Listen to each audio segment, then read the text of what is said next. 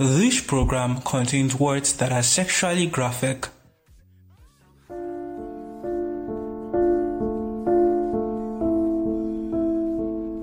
Based on the advice of the Federal Ministry of Health and the NCDC, I am directing the cessation of all movements in Lagos and the FCT for an initial period of 14 days.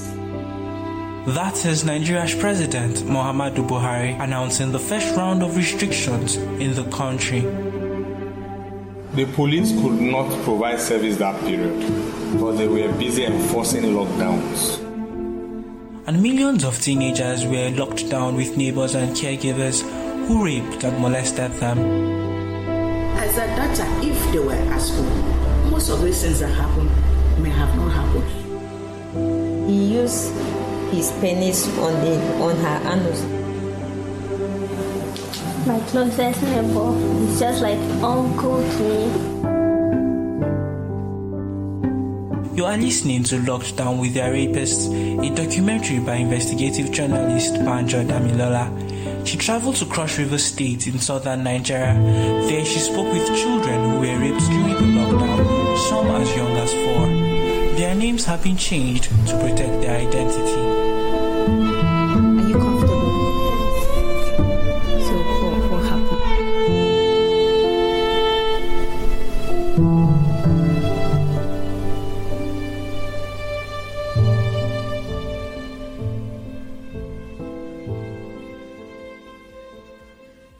When authorities closed schools in March 2020, they did so in an attempt to flatten the surging curve of the novel coronavirus ravaging the world. When President Buhari announced the first round of restrictions that month, COVID-19 had already killed nearly 40,000 people globally, including 2 in Nigeria. But what many probably did not envisage was that countless number of children across the country became soft targets for sexual assault and rape. It's last year, August 2020. My dad sent me I should go and buy granules and sugar for him. 15-year-old Isabel is preparing to take her West Africa Senior School Certificate exam. She is also trying to forget what happened to her in August 2020. Isabel was 14 when she was accosted on her streets by 3 men.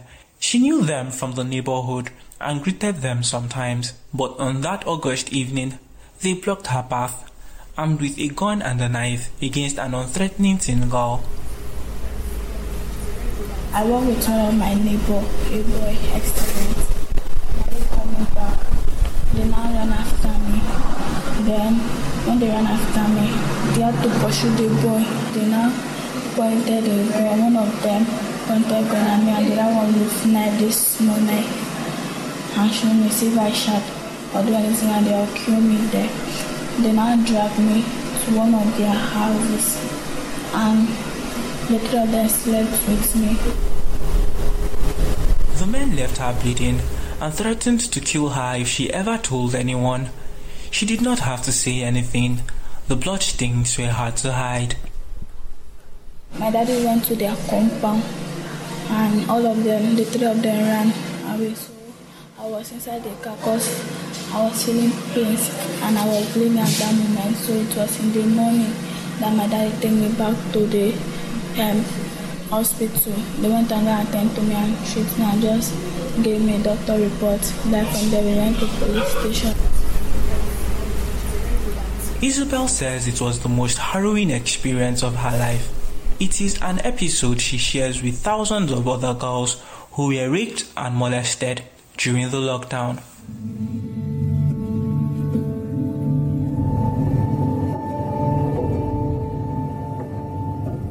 Celia had an almost identical experience with Isabel in an office room where noise from a generator and passing vehicles poured in through the windows. Can you tell me your story, a bit of it? My closest neighbor is just like uncle to me. I never knew he had such intention in mind. It started out like any normal school-free day. Celia went into the home of Michael Agu, the man who allegedly raped her as she had done many times before.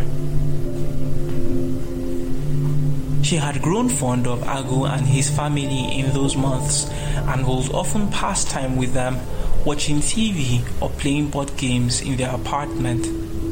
It was a cordial relationship, she says, of the type that grows out of a communal setting where neighbors share household items like buckets and rely on each other for safety and companionship. When weeks of school closure turned into months with no end in sight, Agu promised to take Celia to his office for a change of scenery. On a weekday, he invited her in the presence of his wife, and that raised no suspicion for Celia. So when he took me to his workplace, he told me to wait for him there. And he left. He came back and he brought this fearless energy drink. And he brought pepper soup. He told me I should take the drink and the pepper soup since I'm coming to his workplace for the first time. So when I drank, I didn't know that he has dropped something inside. And I felt dizzy. That was how he slept with me. That is the last thing Celia remembers before dozing off. She is not sure how long she slept in the storeroom where Agu had begun entertaining her earlier that day. When you woke up, how did you realize that this? I noticed I was bleeding. Though that period I was not with myself because I was very weak. Disoriented as she was, Agu led her to the roadside, hailed a cab, and sent her home. Celia still hadn't fully grasped what had happened to her. I didn't even know that he had slept with me. It was when I went to my nurse and I told her what happened. And she carried me to the hospital, teaching hospital. That was where they told us. And we did some tests to confirm if he had slept with me. Eugene is the grandmother of 4-year-old Laurel, who was raped by her septuagenarian grand-uncle. Where they were supposed to be, they were not there. As a daughter, if they were at school, most of these things that happened may have not happened. Laurel and her grandma spoke with Banjo in the office of Basic Rights Council Initiative, a not-for-profit that advocates for children and women's rights. What are you watching? What's it called? It was Grandma Eugene who saw Laurel come out of Ekanembassi's flat holding her private parts, confusion written on her face. Eugene took the little girl to the hospital where it was confirmed that she was raped. Ekanembassi is Grandma's first cousin. He has 13 grandkids of his own. That hurts Grandma Eugene as much as the act itself. She cannot understand how someone so close and so old could do that to a child, much less one in his family. Maybe he didn't hear because maybe he heard when I came out because the window was like this when I passed outside as far at that door. Or maybe he heard when people greeted me. He now pushed his children out. If he has done it without me, no, I wasn't there. He would have died. Banjo visited Bassi in the Calabar Correctional Center where he is being held pending trial. She was not allowed to record the interview per prison rules. Bassi is a retired soldier who says he was part of various peacekeeping missions. In prison, he is called Old Soldier. When asked why he confessed to the crime earlier, he said it was the condition his cousin Laurel's grandma gave for his release. Back at BRCI's office, Grandma is protective of Laurel. She speaks in a whisper to prevent the little girl from remembering what is being discussed. Sorry, ma'am, for cutting short. Can you speak up a little? Because I see this situation. I don't want to remind her.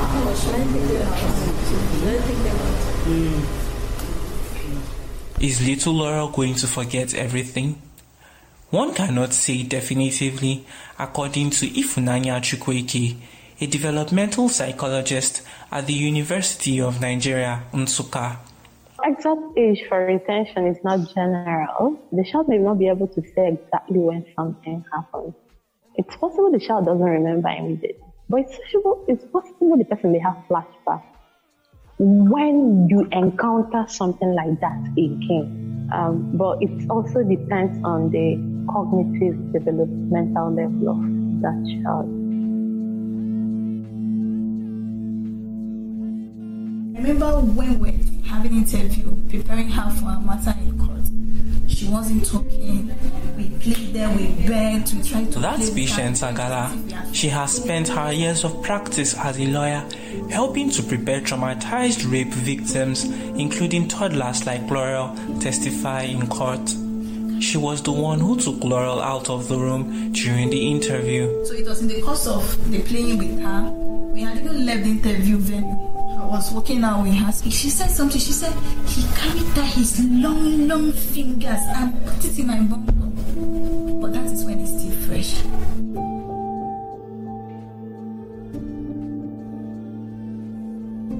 That was over a year ago. The case was stalled when court staff across the country went on strike in 2021. The presiding judge has since retired.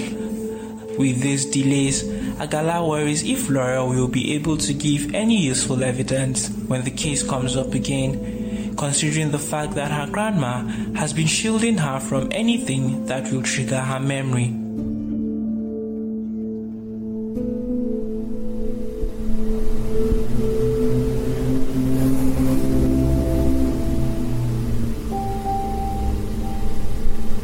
Have a case where the child is unable to recollect, what's the implication of that? Oh, the child does not say anything. That's former Justice Ayo Ita. He bowed out before he could conclude the case between Laurel and Bassi.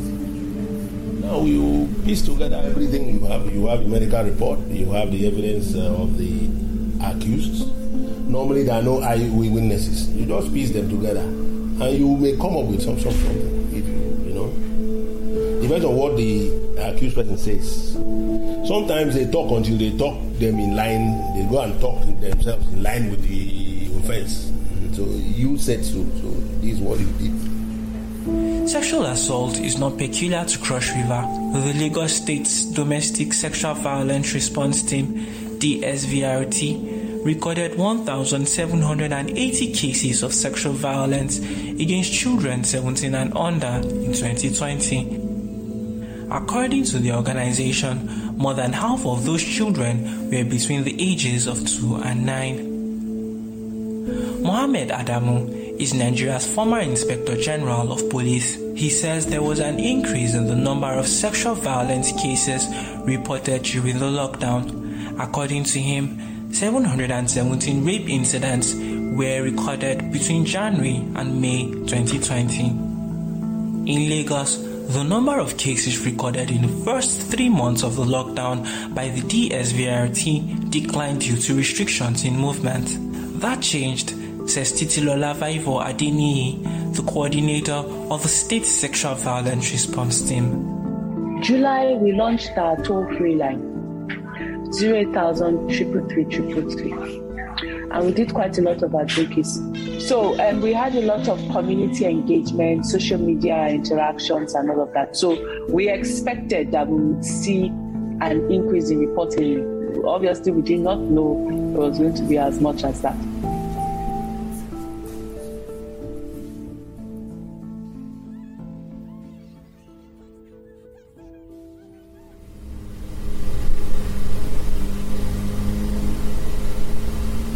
James Ibo is the principal counsel at BRCI.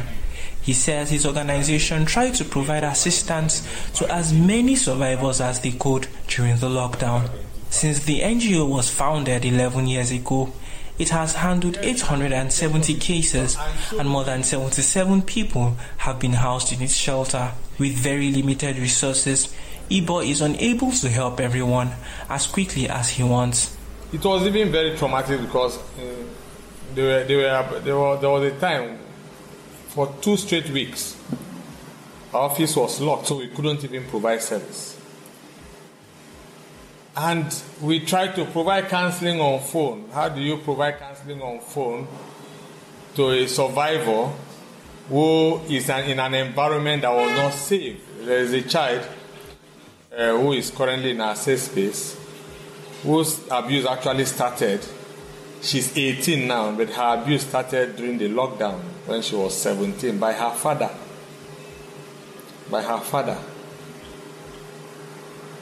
And in the same house with her mother. This is her biological father. That was the case for many girls who were unable to get the help they needed during the lockdown. And sadly too, we had more people calling us during the lockdown that they've been sexually assaulted by their parents or stepfathers. The number of those calls increased. And sadly, we could not respond to all. Survivors of sexual violence still face stigma globally, and when they are minors, their parents might also share in the trauma. But for me, the trauma was just, I did not sleep for days, weeks, because I could not imagine that kind of thing happening. The trauma was just too much. I would sleep and then wake up and start thinking of what kind of trouble this is. That's Grandma Eugene. When 9-year-old Jackie was raped, it almost caused a rift between her parents. Her mother shares the story. I was passing through a lot because her father putting all blame on me that I cannot take care of her, abusing me, saying a lot of things. We are not sharing Jackie's mother's name to protect the little girl who was raped by her neighbor, Ifyong Basi. I was not happy. I was so sad that this is, at least she is the only child I have for now. Upon all the suffering I've been suffering for her, and this kind of thing will come and happen again. I wasn't happy. I was not happy. Jackie suffered vaginal prolapse, a condition that occurs when the bladder or uterus falls into the vagina or when the rectum pushes into the vagina. When Banjo spoke to Jackie and her mother, she clung to her mom like she was afraid of straying. When her mother changed seats to move closer to the fan in the room, she followed. Despite looking timid and scared, Jackie was firm in her recollection of the painful episode she lived through. I went to go and do dustbin. Somebody dragged my hand and dragged me and put inside the bathroom. Then I now went inside the bathroom and now saw the person's face. Then the person now said by shout that he's going to cut me with knife. That day she did not tell me. Friday evening. That was when, as I came back I went out, I came back the evening. I said, Mommy, come.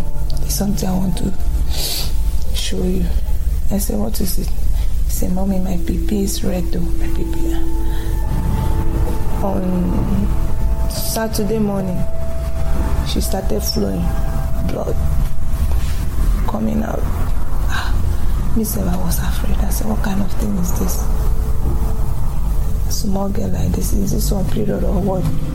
Advocates say fear of harm is a common reaction among sexual assault survivors, especially if they are young and vulnerable.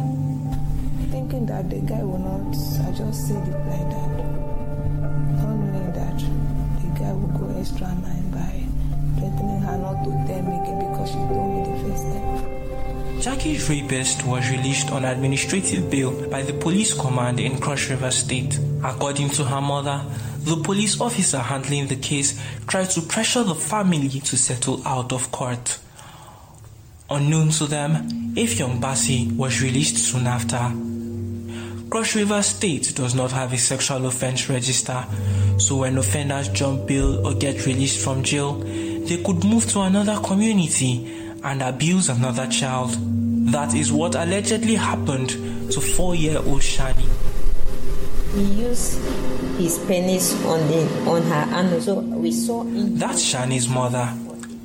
The he in question is Abasi, an elderly neighbor who raped her 4-year-old daughter.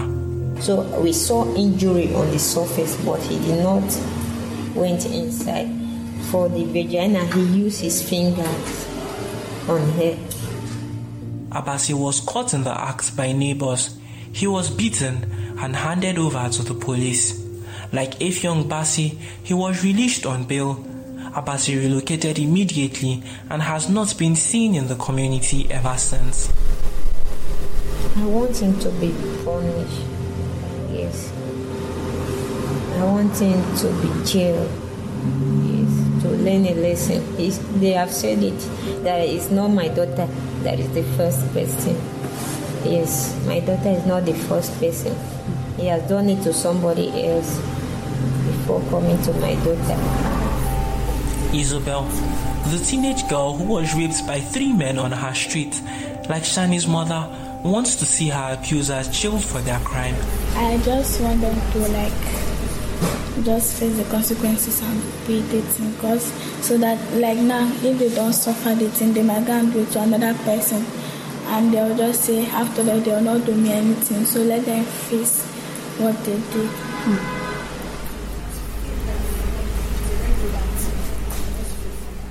For survivors who received support from NGOs like BRCI and have state governments prosecuting their case, thoughts of justice might make the pain easier to live with, but not always.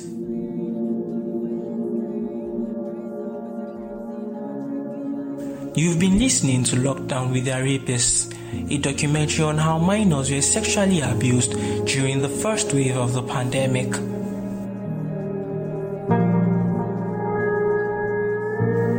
The road to justice in Nigeria is very long and winding.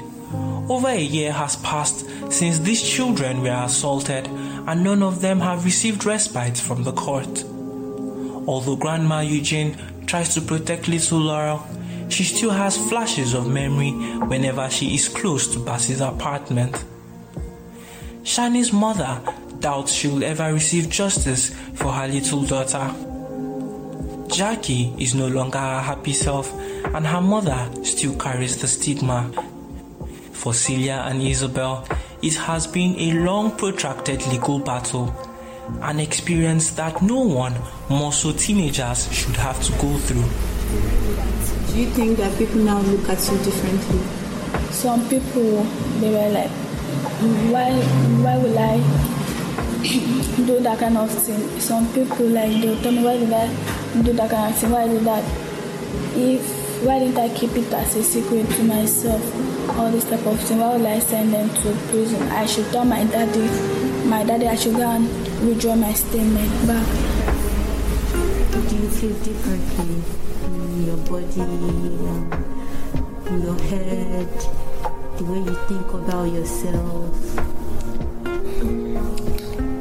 Something changed because I was a child. Ever since when I was child, I was keeping myself, and I had that self-courage to talk whenever my friends are talking.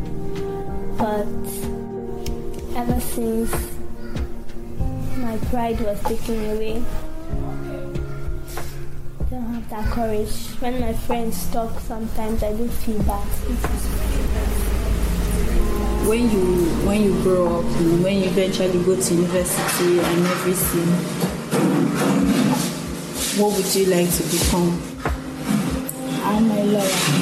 That is what has been in my mind ever since. I like the way they talk. You like the way lawyers talk? Wow. Can you talk like that? I cannot talk like that, but I'll just... But you learn it, right? But then that's true.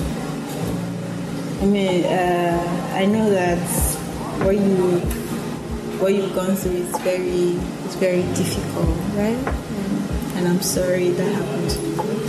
It's not your fault. If there are people telling you that it is your fault, you should know that it is not your fault. You are just a child. 18 million people finally have a voice. This is Lagos Talks 91.3.